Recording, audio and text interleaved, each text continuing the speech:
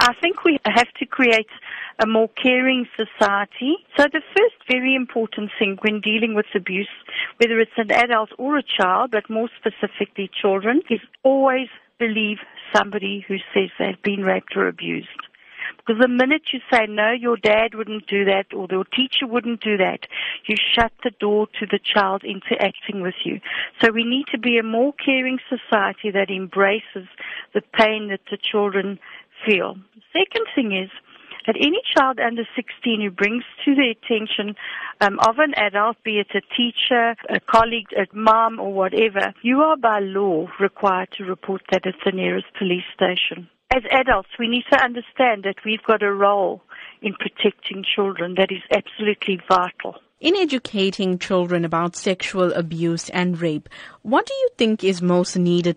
I developed a game called Life Board, which I play in the schools to teach people. One of the basis things is I teach them good touch and bad touch. Because if you don't talk about sex and sexual abuse in your home, a child will never know that the manner in which they're being touched is incorrect. We should be teaching them you don't have to hug auntie or uncle. So we need to teach people body space, and that's their body, and they have the right to say no to someone. How often do you and your team at Tears Foundation receive distress calls for support from sexually abused or raped children? In the last calendar year, we received 30,000 calls. In most cases, would you say the perpetrator is known to sexually abused or raped victims? That's the single denominator common to almost every single molestation or rape, is that the perpetrator is known to the victim.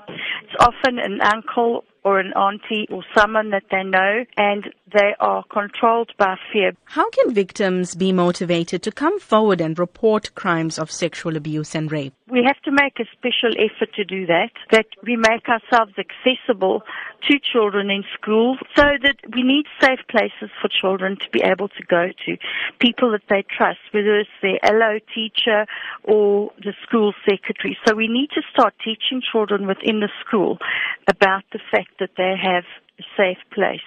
So it needs to be part of the curriculum.